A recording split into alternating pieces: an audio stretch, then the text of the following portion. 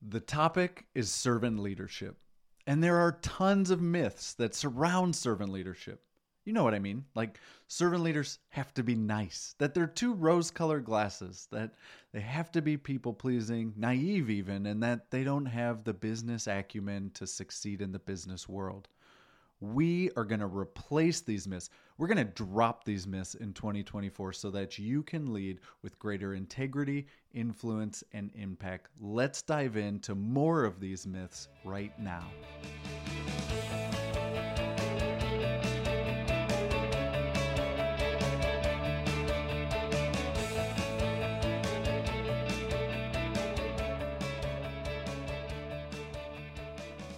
Welcome to the Lead Well podcast, where we help you redefine your servant leadership to amplify your integrity, influence, and impact as a leader so that you can lead well.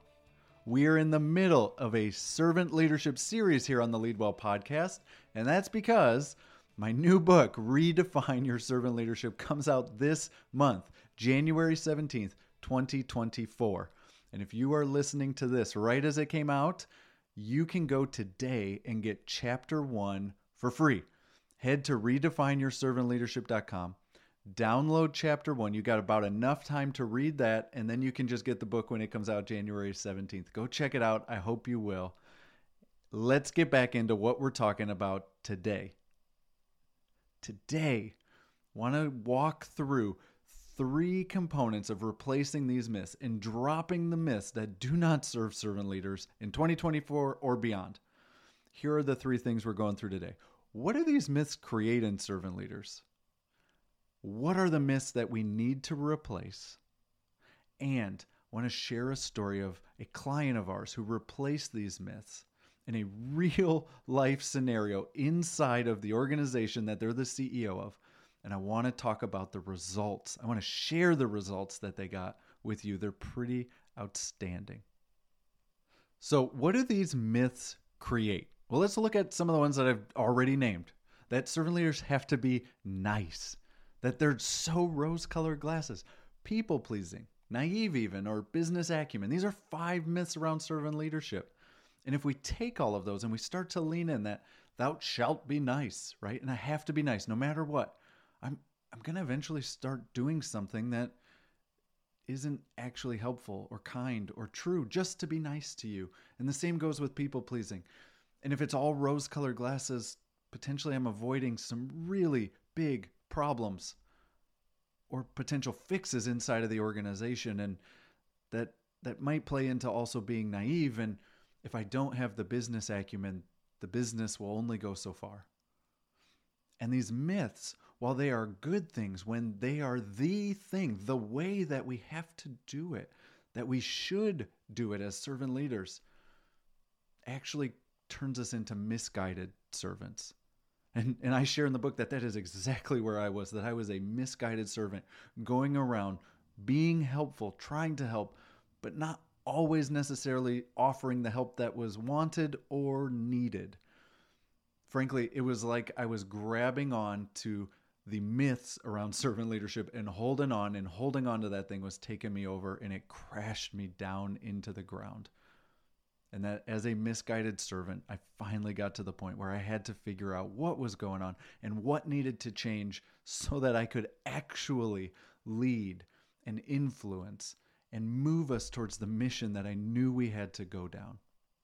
Here are 10 myths that I discovered and that I discovered in working with our clients. And we're going to walk through those 10 myths for you to replace and drop in 2024 so that you can lead with even greater integrity, influence, and impact. Here's what you can do. Because it's going to be fun to follow along, there's going to be a link in the show notes so you can see the same table that I'm going to go through. And if you are watching on video, this is your episode, and we're going to put a little chart up right next to you. So let's dive into those 10 myths so that you can see them. Myth number 1, servant leaders are people pleasers. We need to replace that with servant leaders are mission driven. It is mission first, people always. Myth 2, servant leaders are subservient. No, misguided servants are subservient. Servant leaders focus on the service that is needed most. Number 3, misguided servants are utopian minded. where servant leaders are relentlessly optimistic, holding on to that hope even in the face of fear and negative reality. Misguided servants are nice, and servant leaders tell the kind truth. Misguided servants are always available, always have the open door policy, always have to say yes. Servant leaders are present, and they engage where they are and serve where they are. Misguided servants are naive, where servant leaders are aware. And even though they're aware, they're not conniving, but they choose to be honest with what they know about. A myth around servant leadership that creates a misguided servant is that they are permissive. And servant leaders aren't intolerant, but they are principled, focused on the values, the mission, the purpose, and how we're going to go about getting there. Misguided servants are passive, where servant leaders are assertive, and they are assertive for a great purpose. Misguided servants avoid power. And that is a myth around servant leadership. And actually, what servant leaders do, which is a wonderful characteristic, is servant leaders share power responsibly. And it is a myth that you must have a bleeding heart if you are a servant leader. And that needs to be replaced, because servant leaders have a servant heart and a business mind. And those 10, along with one that you're probably sitting on in your head that's like, oh, this is one that I have that's a myth around servant leadership. But those 10 are what you need to replace so that you can step into leading with more authority and using that to serve people, with more integrity and transparency, to earn an even greater level of influence and deliver impactful results. And I want to tell you about Ryan. Ryan is a CEO client of ours. He's also a wonderful friend. And he has replaced so many of these myths. And he found himself where he was at odds with a principle that he was holding on to, which is a great one. And he did not let it go. But also some things that he became aware of in the business that required that he engaged in crucial conversations. That meant that he had to both look at, how do I do this with a heart for service and also with a mind for the business and the people, and what else I have to steward. And I might have to assert myself in this place. So let's jump into the story of Ryan and what he did and what was the result. So Ryan and I are sitting there on a coaching call, and he starts to tell me about an individual that he's been working with and coaching and putting a plan together for, really because their performance was not at the same level of performance as other people in the organization. And he was on the verge of figuring out that there might be some safety concerns if this was not addressed. Now, he couldn't permit this to keep going, and he couldn't pretend that he didn't know what was going on, and he couldn't just hope that it was all going to go away. He needed to engage. And here's where he found himself.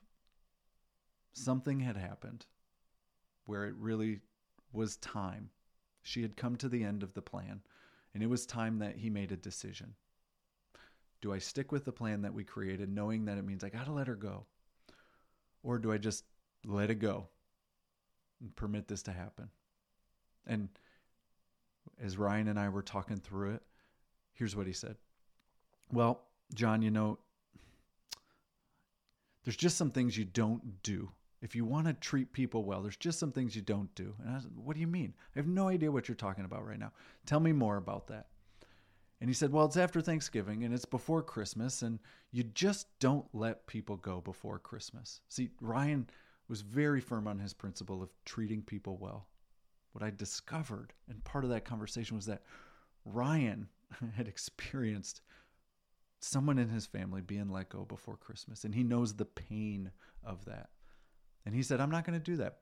However, I do need to continue to move in this way because of the culture that we're building in the organization, because of the potential safety concern that's coming up. I do have to move this way. And even though it's going to hurt, I don't want to harm her. And so we're going to have to let her go. And okay, what do you want to do about it? You're not going to do it before Christmas. He said, I'm going to wait till after Christmas. And just curious, I asked him, what's the impact of that for you? Like, how much does that impact the decision? And what's some of the financial maybe strain that would lead you or other leaders to make that decision. And he kind of did some quick napkin math, and he said, yeah, if we let her go right now, it'll probably be just a couple of weeks of her salary. And if we wait until after Christmas and the New Year, the way that it was set up in their organization was that all of the vacation, all of the benefits, everything kind of reset. And actually just to release this individual right after the New Year was going to cost them somewhere between a third and half of the year's salary.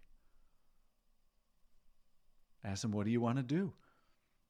And he stuck with the principles that he had, treating people well, but also that he had to steward the organization, and he had to set the culture, and he had to focus on both the performance and the people. And he said, we're going to wait. And he did. And he connected with that individual. He laid out the plan and told them, now's a great time to be searching. We're going to be paying you to search. And then we're going to work our way out. And then this is going to be your last day with us. And Ryan, replacing these myths, was able to enter into what honestly was a really terrible negative reality that none of us ever want to fire anybody. But we also had to make sure that we were serving the organization, the rest of the people, had to hold in how do we work with people and the bottom line. And here's the thing. He did end up eventually letting this individual go. And he also set a very clear message for the rest of the team in the organization around how we prioritize people, on how we're going to make people first or people always decision, and also balance that with the performance and the needs of the organization. And since then, what has happened in Ryan's organization? Well, here's the thing. They came up to another time in the organization's life where somebody really needed the organization to respond in a kind, compassionate, and loving way. And without Ryan's input, his team said, this is how we treat people. We want to treat people like we would want to be treated. And if I was in the same situation, here's what I would want someone to do. And his team started to do it. Because of the example, he said the culture is starting to cascade down. And you might be thinking, and it really plays into a lot of the myths and why we get misguided, is we think if we start to stand on principle, if we start to engage in some of the negative reality, some of the challenge, that people are going to be turned off, that they're going to leave.